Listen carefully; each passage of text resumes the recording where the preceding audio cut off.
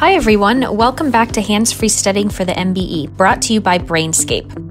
These upcoming questions are related to criminal law fundamentals.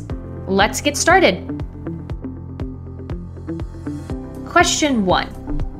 What are the elements required to prove a crime? First, you have the actus reus, which is a voluntary physical act. 2, you must have the mens rea, which is the requisite mental state. 3, there must be concurrence, meaning that the mens rea must exist at the same time as the actus reus.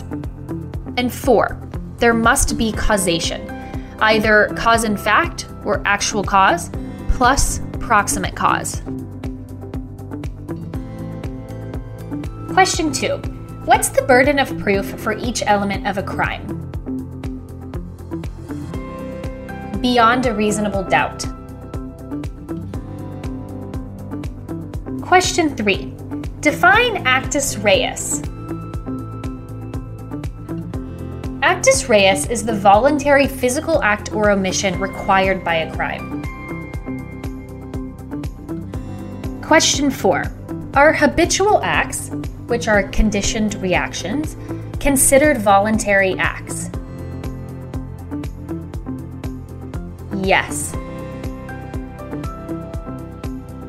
Question 5. What are examples of involuntary acts? Examples of involuntary acts include reflexes, bodily movements during unconsciousness or sleep, actions during hypnosis, or a bodily movement that is otherwise not the product of the effort or determination of the actor, either conscious or habitual. Question 6. Do involuntary acts satisfy the actus reus? Generally, no, but there is an exception. It will satisfy the actus reus if the defendant is aware that they have a condition that can result in involuntary actions, and the defendant failed to take reasonable steps to prevent such actions. Question 7. Are acts performed under duress considered voluntary acts? Yes. However, note that duress can be a valid defense, so check out the deck on defenses for more.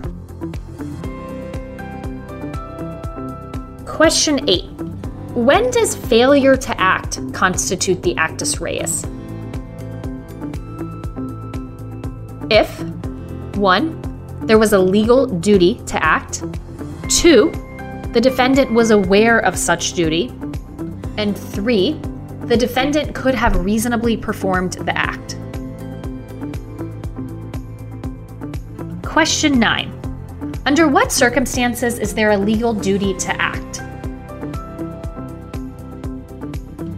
There are generally 3 scenarios.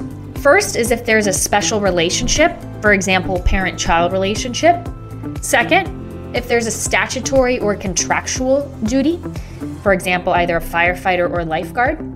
Or third, if there's a voluntary undertaking by the defendant that leaves the victim worse off than before. Last up, question 10. Define mens rea. Mens rea is the defendant's state of mind during a crime. The defendant must have a culpable state of mind to be convicted of a crime. This can be manifested through either knowledge or intent, but generally, each crime will spell out what the requisite mens rea is. And that's the end of your 10 flashcard study round. To reach full mastery, remember to study in Brainscape. Our mobile and web app uses the latest in spaced repetition techniques, allowing you to optimize your study time and track your progress down to the finest detail. Of course, when you're driving, cooking, exercising, or otherwise unable to navigate the app, be sure to keep listening to the rest of this hands-free studying playlist. No matter what subject you're learning and what method you're studying it, Brainscape helps you rise to your challenge.